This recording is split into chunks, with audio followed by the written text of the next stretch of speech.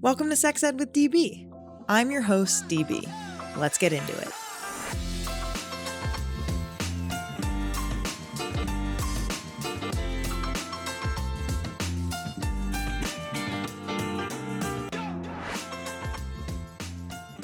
Welcome back to the podcast. If you love and support the work that we do, consider joining my crew on Patreon to win amazing prizes like our adorable merch, exclusive behind-the-scenes content, and incredible sex toys. Go to patreon.com/sexedwithdb to join my crew. Get discounts at all of your favorite sex toy shops at sexedwithdb.com. And follow us on Insta at sexedwithdb podcast and on TikTok at sexedwithdb. If you want to partner with us, email us at sexedwithdb@gmail.com.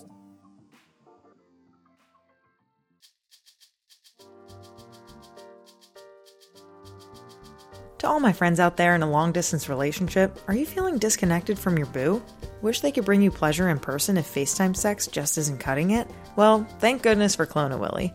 Clone a Willy makes DIY molding kits that allow anyone to make an exact replica of any penis or vulva into a high-quality, 100% body-safe sex toy, so you can stay connected no matter where you are. Use promo code SEXEDWITHDB for 20% off at cloneawilly.com.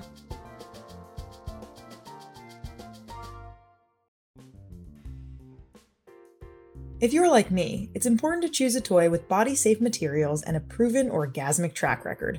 Fun Factory pioneered body-safe toys and has a serious cult following of vibrator enthusiasts. Honestly, you can't beat their medical-grade silicone toys. Not only are they long-lasting, they're also designed by German engineers for serious motor power. Ready for an ubergasm? Use discount code SEXEDWITHDB for 15% off your new favorite Fun Factory toy.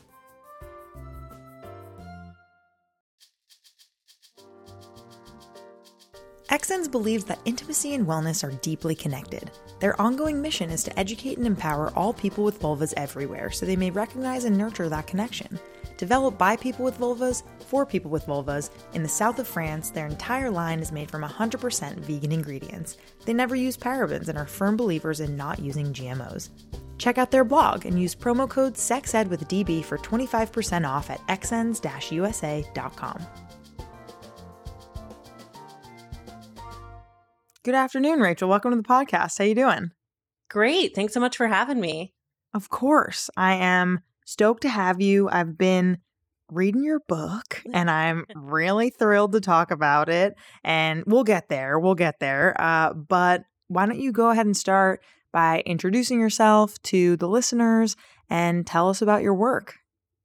Yeah, my name is Rachel Feltman. I am a science journalist by training, and my first big gig that a lot of folks who know me, not that many do, but a lot of folks who know me from a vertical I launched at the Washington Post called Speaking of Science, where I shocked the front page editors by making a lot of Uranus puns and things like that. Incredible. And for the last 5.5 years or so, I've been at Popular Science, where currently I'm the executive editor, and which means I do a little bit of everything at the best magazine in the world. And no bias there. No, none at all. And I also host one of our podcasts, The Weirdest Thing I Learned This Week. We're currently on hiatus, but it's these little bi-weekly deep dives into rabbit holes about science, health, tech. And because I love weird facts and I love using weird facts, not just to freak people out at parties, but also to help people learn things. That's like kind of why I became a science journalist. And that led me to write my book. Yeah. Tell us all about it. Yeah, it's called Been There, Done That, A Rousing History of Sex. We love a pun. And it comes out May 17th. Very excited. First book for me.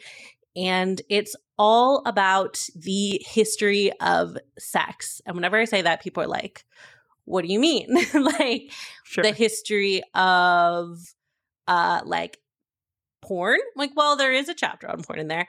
But because I am absolutely unhinged, decided I wanted to write a book that went from like the invention of sexual reproduction in an evolutionary sense all the way to the way we have sex today with, pit stops for everything from animal mating practices to like bizarre little subplots throughout the history of human sexual and romantic culture.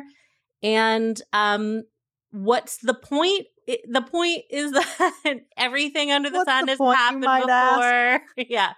Nothing is new. Everything is weird, which means nothing is weird. And like maybe the stuff we get hung up about is not very important. And we should focus on like being kind to each other, being accepting, not hurting people emotionally or physically just because we have certain expectations about how sex should be. And that everything else is really just like, not only is it not important, but it's like not new or shocking that like really everything has happened before. Yes. Oh my gosh. Yes. Especially that piece that I read in the book. I'm in the middle of it, not finished with it yet. So no spoilers, but kind of spoilers because we will get into some fun facts later. But I just love that piece that like, hey, you think you're weird as shit? You're not. Like someone somewhere or some being somewhere has done what you were thinking before and probably a lot fucking weirder than you. Absolutely. Yes. Which is so comforting to be like, yeah, oh, I'm not a freak. Cool. That's nice. We are all freaks, which means none of us are freaks. Exactly. Yeah. I love that phrase that you said before of like, oh, well, if everything's weird, then nothing is weird or something like that. Yeah, that's kind of my life philosophy as a very weird person. So I'm into it. Yeah. And, it's I hope that the book is like welcoming and intriguing to people. And I really for me, it was just fun to pick up as many weird, shocking, fascinating facts as I could from throughout history. And it really is like a smorgasbord. There's a lot going on. Very Jewish. We love it. We love it. But I do think that there is like that underlying point that like, look, everything has happened. It's okay. Totally. Yeah. Yeah. Absolutely. And just like as a reader of the book and as a sex educator, I love the way that you go through these kind of little vignettes. Like it very much matches like the TikTok era that we're in of kind of like want to know a little bit about like homoeroticism in like Greek culture or, and want to know about like duck penises. Like it's very much like one thing to the other. And yet somehow they all go together in this really, really fascinating way. So I really appreciate it. I do think it's extremely funny. It's really, really entertaining. It's relatable. And I, again, as a sex educator, am learning so much. So I think that the lay reader or lay listener out there right now would really, really appreciate this book. So nice work. Oh, really good so job. Much. That means a lot. Yeah. But we're going to get into some of those facts today in this interview. This is kind of a different interview than we've had previously, where we're going to kind of focus in on this like fact-based writing and kind of teach the listeners all about these strange and funny and fucking weird facts that you learned while researching this book. So I don't know if you have like a top 3 while you were doing research, if like most wild, like however you want to frame them, like let's hear them. Yeah, it's a little bit like picking your favorite children. But I will do my best. And yeah, just like one quick side note, it's funny because going into this, I already knew a ton of weird random stuff about sex, but also about everything. I started my podcast, The Weirdest Thing I Learned This Week, literally because I was sitting in an office full of people who write about science for a living. And I saw some study and I was like, oh, yeah, it's about coffin birth. And everyone was like, coffin birth? Excuse me? In that tone, as if we all know what that is. And I was just like, interesting. Maybe this pile of stuff that I think of as being things that everyone know Maybe it is just that my brain is really bizarre and I have collected an unusual number of them. Turns out that's true. I have some diagnoses to back that up now. But what an advantage, though. That's so fascinating. But so, yes, my dives into the history of sex with a lot of things, it was like, it turned out that the way the stories people share are like not quite right, as is so often the case. But then like still, I managed to be surprised. I managed to come across things that I had never heard about before. So one of my favorites is the fact that ancient Egyptian women used to use crocodile dung as a contraceptive. Oh my. Right. Say more. Yeah, so fascinating. Even just that without context. But what's really crazy is that it probably kind of worked better than stuff was used much more recently. So when you look at the history of contraception, you see over and over again in different parts of the world, different cultures, all of these recipes that boil down to like shoving something kind of sticky or gummy up against your cervix and to block. Yeah, exactly. And so, while barrier methods aren't perfect, they are effective because you are physically creating a barrier. And then in ancient Egypt in particular, so the dung, there probably wasn't anything very special about the dung, but it was a good paste-like substance. They would also often use honey, which we now know has a lot of antimicrobial properties, which probably is what kept this from being like a source of horrible infections from poop. So that's great. Makes the whole thing feel way more feasible. And then they also would use ground up acacia leaves, which we now know have spermicidal properties. So like taken all together, it was basically like a diaphragm with a spermicidal gel in it. Obviously, we don't know what the efficacy looked like, but it's like, it makes sense. And it probably worked pretty well. And then meanwhile, you have like these 20th century methods like douching that like did not work at all based on what we now know, because, the idea would be you're like flushing out the system, getting rid of the semen, which, by the way, wasn't also something people tried back into antiquity. They would be like jump up and down, sneeze, whatever. All of that really was believed to work. We know now it doesn't work, even when you're shooting something as like toxic as like Lysol up there, which was something Lysol was sneakily marketed for in what? Yeah, in the 20th century. It would talk about how it was great for marital hygiene, which meant, like literally like cleansing the womb. Oh my God. Feeling pain just thinking about it. So that obviously was quite dangerous. But even when you had a liquid that was that toxic to sperm, when someone ejaculates in you and there are tons of sperm cells in that semen, a lot of them reach your cervix within seconds. So you would have to like literally be like simultaneously shoving some Lysol up in there to make that work. So Time travel back a little bit. Yeah. And so I hate thinking about that, first of all. Right. Naturally. But what I love so much is this idea that, what people were using in like 2000 BC may have been safer and more effective than what like housewives in like the 1950s were using. Oh my God, that is truly wild. Wow, really good first one. Thank you. Yeah, and that kind of gets into something that I really try to make clear in the book, which is that we have this tendency, not just today, but throughout history, to think of ourselves as being like the pinnacle of humanity, and further for humanity to think of themselves as being like the pinnacle of evolution. Definitely not true. But something I try to make clear is that our cultural shifts are not moving toward anything in particular. Like, it's not like we get more progressive every 100 years and there's some like peak of enlightenment that we're heading towards. Like, things change all the time, and sometimes in ways that are actually really regressive.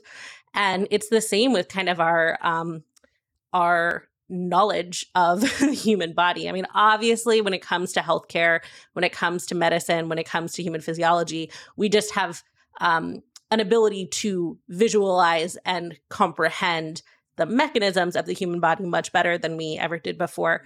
But that doesn't mean that what people were doing in 1960 was any better or smarter than what people were doing like 4,000 years before. So I like to remind people that. Let's take a pause there, because that's really groundbreaking to me, because I do think, first of all, exactly, humans do think like we are the center of the universe and everything that is happening to us right now. And the metaverse is the best invention of the world. And we're moving towards crazy, I don't even know, like otherworldliness, right? Like, and only that could come from our technology and our smarts and Jeff Bezos of the world, just like that whole sickness that we have. Yeah. And we do, I think, as humans, try to make meaning out of these shifts and see patterns and try to understand where we're headed in order to make investments and, or, all these things kind of require humans to have this like futuristic view that we don't necessarily, we don't know where it's going. If we're talking climate change, we do know that it's going poorly, and that's what we can predict. But other than that, like, do you see where I'm going with this? Absolutely. Like, we definitely have more data than ever. Obviously there was a time when, I talk about the history of our understanding. I talk about the history of our understanding of pregnancy. And there was a time when literally the only way there was to see what pregnancy looked like was to vivisect a pregnant person, which fortunately did not happen very often. But even then, you were still looking at the macro level, obvious limitations there. Now we can see it all. And yet, the way we calculate pregnancy is still based on nothing. So I think that's one great example of how like we can have way better tools and still we're still humans, and humans are still incredibly emotional and really good at like basing our best practices and our supposed logic on just like what we already believe for some reason or another. So yeah, just really, also, when you look at like, nothing will make you feel less like humans must be inherently superior than just like literally studying the evolutionary history of various animals, including primates, because evolution is chaotic. It takes twists and turns. Just because we learned to talk and like break stuff with rocks does not mean that like everything about us is good. Break stuff with rocks. That's so funny. Yeah, dude. And the fact that like humans in our Homo sapien form have only been on this planet like what percent of the time that Earth has been around? It's like what? Very tiny. 0.0001% or something like that. Yeah. I don't know. Maybe someone listening can fact check that. But what is your third, like, most wild fact that you kind of learned while researching for this book? I think I just managed to not actually share a second fact. I think the second, it was a framework, I think was the second one. But if you want to do two more facts, up to you. Yeah, no. I'm happy to. Well, my next fact relates to that idea of how we always like to think that the people who came before us were like sillier. So chastity belts, as we know them, total myth, made up, didn't exist.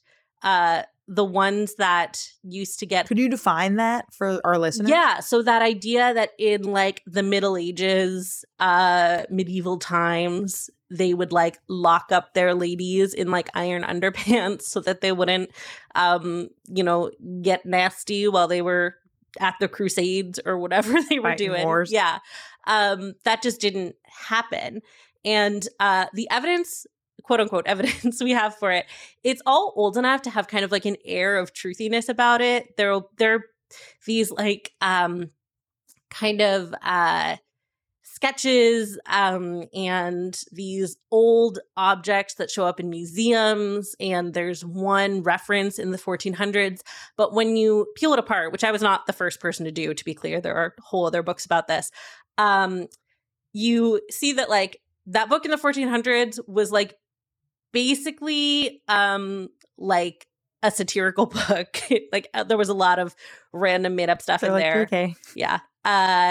The like early drawings are all kind of like political cartoons where people are like, haha, his wife is taking off her chastity belt. Oh, fascinating. And then those things you see in museums, they've all been debunked as like 18th and 19th century fakes, because it was around that time that people were like, ha ha ha, remember in the Middle Ages when our backwards ancestors wore chastity belts? Which is ironic because in the 19th and early 20th century, there were very real devices that doctors would even prescribe to try to keep people from masturbating, because there was genuine medical and moral panic around that. So, which is fucking hilarious. Yeah, also, it's just so funny. They're like, we can't stop these women from masturbating, and then they like they created cornflakes. Like, yeah. Okay, so that was my third fact. So perfect. Oh, perfect. Keep going. And you told the masturbation chapter was my favorite to write. I mean, it's my favorite. It's going to be my favorite to read. I can tell. So a lot of people know that like some version of the story that breakfast cereals as we know them were invented to try to stop people from masturbating during the... Which, like, what's the logic behind that? Like, if they'll focus on this cornflakes, then they'll like stop touching their vaginas. Like, what is exactly. So that was kind of the version I had always heard. Wild. And that is quite oversimplified, but it's true that one of the two Kellogg brothers who was behind the invention of cornflakes was a Seventh-day Adventist who also like had a sanitarium and like deeply believed What's in a sanitarium? like, do I want to know? It was like people would pay to go there, like a health spa. And he was all about, I mean, general Seventh-day Adventist, like cleanliness, clean living, you know, be active, take brisk walks, don't fuck. That was kind of their thing. But the point of the cornflakes wasn't to give people super plain food, so they would have plain thoughts. The point was to make them less constipated, because Kellogg really believed that constipation was one of the drivers of like unhinged sexual desire, which says a lot about how Kellogg felt when he was constipated, I guess. So in addition to the high fiber cereal, yeah, so weird, yeah. Well, and you know, like a full bowel can press on the prostate. So, okay, obviously, this is purely speculative. I was going to say maybe there is some realness to that. Well, but there is some realness to that for sure. Okay. I don't know if Kellogg, if that was his deal, or if he just became fixated on constipation for some other reason. But he really believed that part of the key to living better in a spiritual sense was to be regular. So in addition to high fiber foods like cornflakes, he also at his sanitarium, they did tons of enemas. You could get like a yogurt enema or a water enema. I don't know if you got to pick or if they picked for you. A lot of great pictures. I definitely recommend looking it up, because it's because of the era. Fantastic. It's nothing graphic. It's just like people in weird contraptions that they have clearly paid a lot of money to be put in. He had these chairs that would like wiggle, with the idea being that they'd like stimulate your bowels and shake the poop out of you. Yeah. And his brother was the one who ended up actually bringing cornflakes to market. He insisted they put some sugar on them, because he was like, pooping so good you'll never masturbate again is not a selling point that the American people are going to get behind. And they were estranged because of that. I think they like fought each other in court. So I would love to see a movie about this. Me too. Fascinating. I think there was a movie about Kellogg at some point, but I've never watched it. So I like suspect it might be where some of the misconceptions come from. And I'm like, I need one where shaking the poop out of you is his goal. Right. As it was. Make that the center. Are you falling into a pattern with your partner? Looking to spice things up but aren't sure how? Exit the ordinary with Lion's Den. Lion's Den has hundreds of your favorite brands to help you and your partner reconnect or try something new. From novices to dungeon masters, there are products for every comfort level. With 50 plus years in business, Lion's Den is here to help.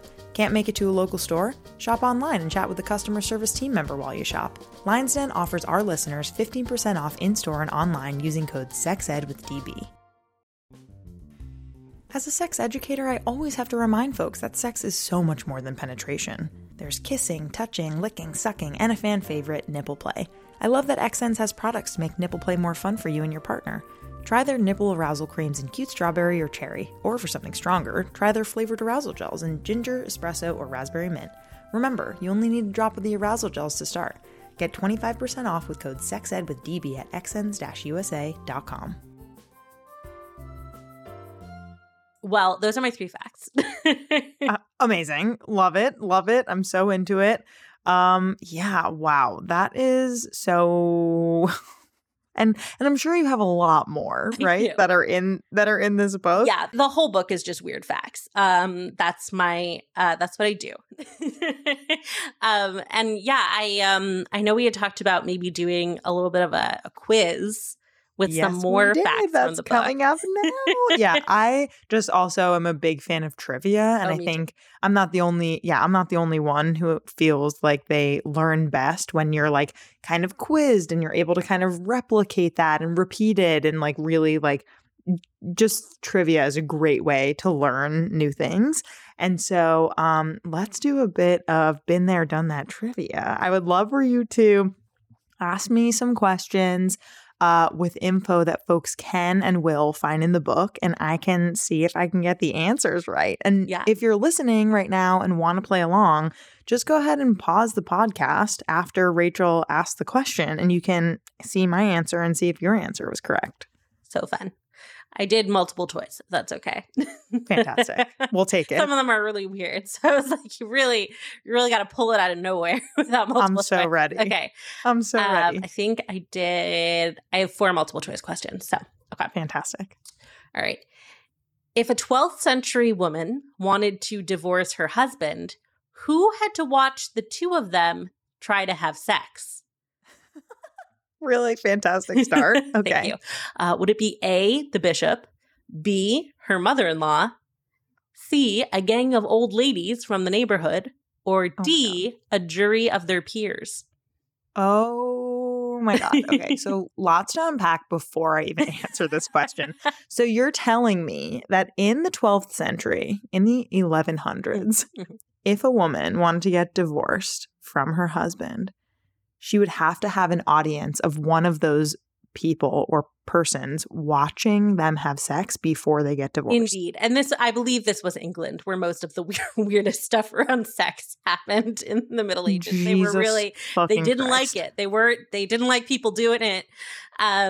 But yes. So this was because in addition to many ways of having sex being against religious law, not having the right kind of marital sex was also like the church was like, don't do it. So like you weren't supposed to have any sex when you couldn't get pregnant. And luckily they didn't know much about when you could get pregnant. So they were like, the midwives tell us that the women can listen to the crystals in their body and sometimes know when they're not going to get pregnant, and don't have sex then. But and also like once you were old, you weren't supposed to have sex anymore. You weren't supposed to do it in like weird positions or like an amount that made the church uncomfortable. They were like, do it enough to make more souls and only that much. So the flip side of that was that if you were supposedly impotent as a man, which, could mean infertile, could mean physically unable to have sex, could mean unwilling to have sex with your wife. That was grounds for divorce, and pretty much the only grounds for divorce, because it was like marriage exists so that we can create one scenario where it's okay for you to have sex and have babies. So if you're not making babies, you got to free up that womb. So damn, dude. Okay, so from these context clues. Okay, by the way, the options again were bishop, mother-in-law, her mother-in-law, a gang of old ladies, or a jury of their peers. Oh, God, I'm really between bishop and jury of their peers, and I'm not looking at the screen because I don't want you to give it away with your face. But I feel like the obvious answer would be bishop, so I'm going to go with D. So it peers. It was a gang of old ladies, in fact. What the fuck? They would have women in the town who were referred to in court documents as wise old matrons. Holy hell. And they would spend several nights in the home of the accused to confirm that he was unable to perform. This was my book editor, Ben Platt's absolute favorite book, because he was like, what? Why did they think he'd be able to perform in front of a bunch of old ladies? But I feel like maybe this needs to be a Lonely Island music video or something. This is so funny. I feel like maybe that was like the hack that like they created the scenario. He wanted to show off. Yeah. That's so funny. Okay. All right. That's very surprising, but fantastic. Let's move on to the next question. Okay, great. So female hyenas have so-called pseudopenises that long-made scholars think they could change sex at will. Which of the following does a female hyena not use her pseudopenis for? Is it A, having sex, B, defecating, C, urinating, D, socializing, or E, giving birth? Okay, I did read this chapter in the book, but I don't know if I know the answer. I know for sure that they do use them, unfortunately, to give birth, unfortunately, which that is true. fucking terrifying. To have to give birth out of a pseudopenis, aka a tube. I posted a TikTok about that, and it made a teenage boy with Christian bodybuilder in his bio like actually make a video about how disgusting I was, and I was like, wow, achievement unlocked. You really got a gold medal. That's fantastic. That's the goal, is really Christian bodybuilder 14-year-old boys responding to your content. Holy shit. I would assume that they do use them for socializing. I'm gonna say that, oh God. What was A again? A was having sex. B was defecating. C was urinating. Yeah. I don't think that they have sex with them. Is that correct? They do have sex with them. Fuck. Do they not defecate out of them? It is not.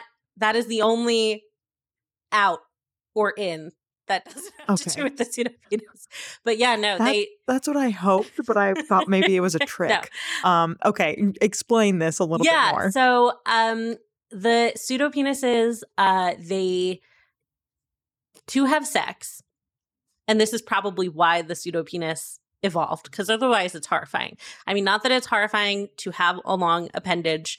That's fine, no matter what your sex or gender, but they do give birth through them, and that's really horrifying because it's a small tube and they give birth to like it's muscular like a kidney little stone pups. times 900,000. Yeah. But the reason it probably evolved in part is that it gives them a lot of control over sexual encounters, because the way that sex works for hyenas is that they have to have like an erect pseudopenis, and then the male hyena like maneuvers his penis into the pseudopenis.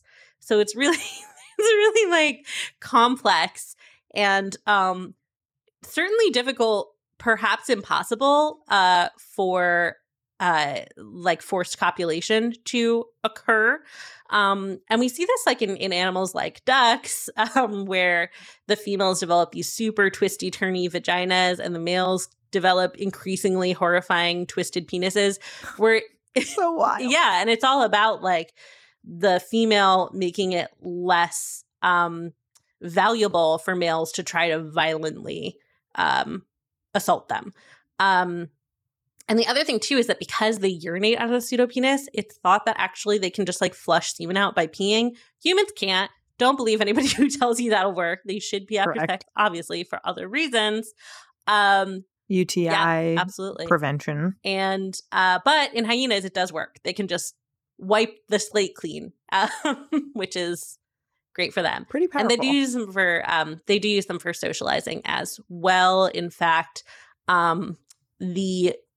usually like the alpha female has a particularly large pseudopenis, and other females in the group will get erections that seem to be like signs of subservience to her, or like deference at least. So that's cool. It's random and fun. Oh my God, hyenas. Who knew? Extremely fascinating. I'm 0 for 2. Let's see if we can get it on this next one. Giles Brindley is well known for taking his pants off on stage at an academic conference in 1983. Why did he do it? Giles. A, he had performed the first successful penis transplant on himself. B, he told his colleagues how big he was and they accused him of lying. C, he wanted to show them how hard his penis was. Or D, one too many cocktails at the reception. Oh my God. Man. I'm sorry. I don't play, you know? You really don't. This is really good. I haven't been to this chapter yet. God damn it, Giles. I'm between B and C. Cause cis men. Period. I'm going to say that he wanted to show his colleagues how hard his penis was. That is correct. Fuck yes, got one. And it was in fact because he had, for the first time, invented a reliable method of inducing an erection. You had to inject it. And he's actually fascinating. I talk a lot about him in my chapter, not just because there's this fantastic story, but also he's just like a total polyglot. He invented an instrument called the logical bassoon that's just literally like a bassoon that he thinks is more logical to play than another bassoon. He's like doing like ultra marathons now or something. I don't, that's a slight exaggeration, but God. He's like 90 and like swimming channels or something, you know. Amazing dude. Cool. I wish him well. Have never met him or spoken to him, but wherever he is, I hope he's having a great time. And he, in addition to a lot of really fascinating work to help paraplegic veterans successfully have children, he really was one of the first people who was like, not being able to maintain erection doesn't just mean you're like a weak-willed sissy. Like there's a physical thing going on, and surely we can do something about that. And he got up on stage at this conference and he had slides, but he was like, I know you might think that maybe I just got like hard for some other reason for these slides, but no one would ever get an erection on stage in front of his colleagues. This is the most embarrassing thing. So then he took off his track pants and he had an erection. Oh and apparently what about his underwear? Well, he had worn the track pants without underwear in the hopes that that would be enough, that like when he turned to the side, but then that was, he was like, oh, you can't really see it. So then he took it off. Oh my God. Gasp from the audience. Yeah. You know, there are a lot of, there are varying accounts about how shocked the audience was. But I would have been shocked. But it was for scientific reason. Respect. Yeah. Respect. Okay, so this is our last one. All right, let's do our fourth one. These have been great.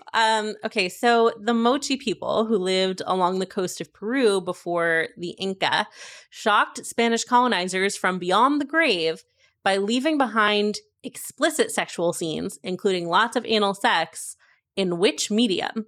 Was it A, pottery, B, cave paintings, C, giant line drawings, best seen from way up above, or D, beaded tunics?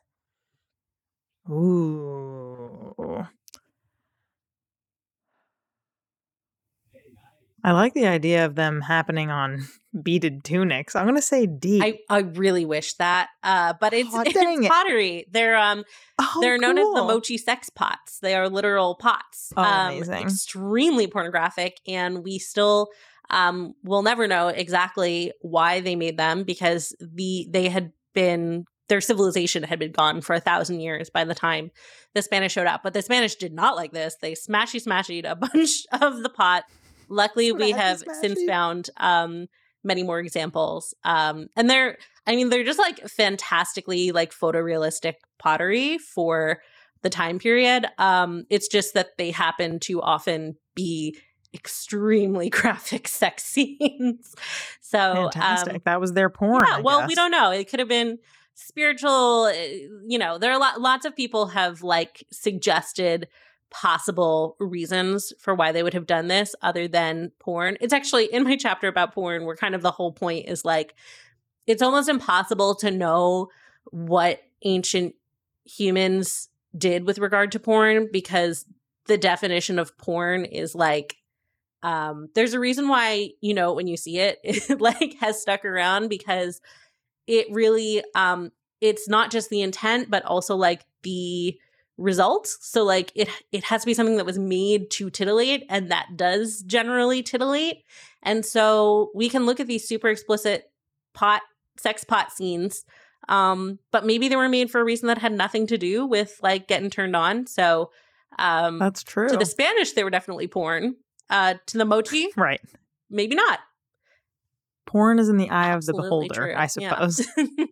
Yeah. Wow. All right. 1 out of 4. Pretty bad. But I look forward to reading the rest of the book to really get my trivia chops on and just like read all of these funny, silly, weird, interesting, outlandish facts. So thank you for humoring me and doing sex ed trivia with me. I have a couple more questions before I let you go, but I'm just kind of curious, like, what do you hope that people who read this will gain from this book? How is it like shifting the cultural narrative around sex and sexuality in your eyes? Yeah. I mean, I think I don't expect my book to be for everyone. It is pretty silly. But I hope that people who do read it and enjoy it will maybe come away feeling a little bit better, not just about what they're into sexually, but about like the idea of sex and having a body and, their gender, their sexual identity, and just, a little more understanding that this idea that like everything that's different about young people today is like new and wacky is just like completely off base.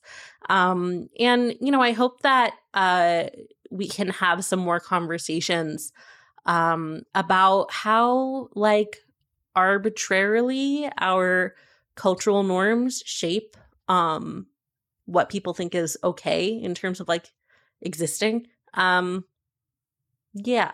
An ambitious goal for a book about goofy sex facts, but that's what was in my heart when I wrote it. That's really great. And I love what you said, like, maybe it's not for everyone, but the people who do read it. I do think that as someone, as a sex educator who's 29 and like has identified in a certain way my whole life in the past 2 years, I feel a specific and particular shift about the way in which I'm viewing myself and my identity. And I think a lot of people out there are feeling the same way. Yeah. My friend Daniela and I were talking about like this funny campaign or like idea that she had, like, oops, TikTok made me gay. Of like this, concept where we're seeing like all of these people on this app, and social media is obviously so much more prevalent now than it is ever before, and it makes you in all the best ways kind of question these boxes that like you've put yourself in. Yeah. And I think that's crazy that we've done that. Totally. Yeah. And I mean, like, my relationship with sex as a concept has always been pretty complicated. I grew up in this like really rural part of New Jersey, but my mom was an OBGYN. But my mom too. Great. It's a great club to be in. Cool. Yeah. But we also went to like an evangelical church. My parents are not in it anymore, but it really was like the classic, like a guy in cargo shorts who worked at LensCrafters told me if I held hands with boys, I would never be able to truly love my future husband. Get out of here. That's a Niles or whatever it was. Exactly. Giles. That's what it was. So yeah, I knew a lot about reproduction, and also like had a lot of like really a lot of like self-loathing around sex and especially around being queer. And you know, when I got to be a young adult, I really it got me into a lot of trouble because I think there are a lot of people who see and treat sex positivity as just like being down for whatever.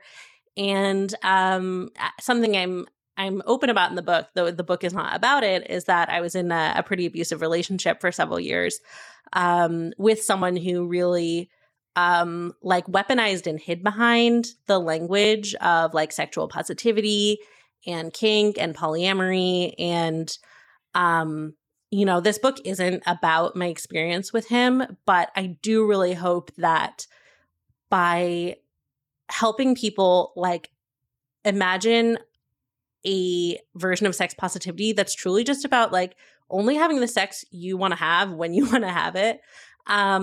I hope that maybe it can make the world a little harder for guys like that to operate in. Absolutely. Thank you so much for sharing that. I'm so sorry that you went through that, but obviously you have put so much effort and work and love and heart into this book, and I am super impressed by it and by you. So thank you for sharing your wealth of knowledge and weird duck penis facts and all kinds of penis and other facts. Where can people get the book? So the book is out May 17th, but you can pre-order it anytime, and it's available anywhere books are sold. So I'm encouraging people to shop at their favorite indie or local. If you don't have a favorite indie or local, my local is Word, based out of Greenpoint in Jersey City, and you can order for shipping through them. And that makes me happy because one of these days when I walk in, they'll finally realize that they've been ordering a bunch of copies of my book and that I'm also the same Rachel Feltman who spends like hundreds of dollars at their store every month. I haven't put it together yet, but I know it's going to happen sometime. Anyway, some point. And you can, on Twitter, I'm at Rachel Feltman. That's Feltman with a T. And I have the same username on TikTok. And if you can find me there, you can find me pretty much anywhere. What's better than your partner's penis? 2 of your partner's penises, of course. Say hello to the amazing, the wonderful, the super fun Clone-A-Willy. Made in Portland, Oregon, Clone-A-Willy is exactly what you think it is. A DIY molding kit that allows anyone to make an exact replica of any penis or vulva into a high-quality, 100% body-safe sex toy. Because all parts are art. Use promo code SEXED with DB for 20% off at cloneawilly.com. We talk a lot about sex ed, but when we're shopping for products to support our sexual wellness, exploration, and expression, we head to the experts at Lion's Den. For 50 plus years, Lion's Den has been a leader in adult products. Whether you want to explore a new kink or add a little romance to your evening, Lion's Den has something for all. Each location is brightly lit and staffed with the very best experts in pleasure, passion, and romance, so you can feel comfortable and confident in your purchases. Lion's Den's offering our listeners 15% off your purchase in-store and online using code SEXED with DB. Did you know that American regulators consider sex toys as for novelty use only? This means that the materials are unregulated, yet we put them in the most absorbent places in our bodies. 25 years ago, Fun Factory was born with one mission: to provide body-safe, German-made toys for a level of safety you can't get anyplace else. I personally love that these toys are not only safe, but also ethically made and award-winning. It's the kind of luxury our bits deserve. Use discount code SEXED with DB for 15% off Fun Factory toys.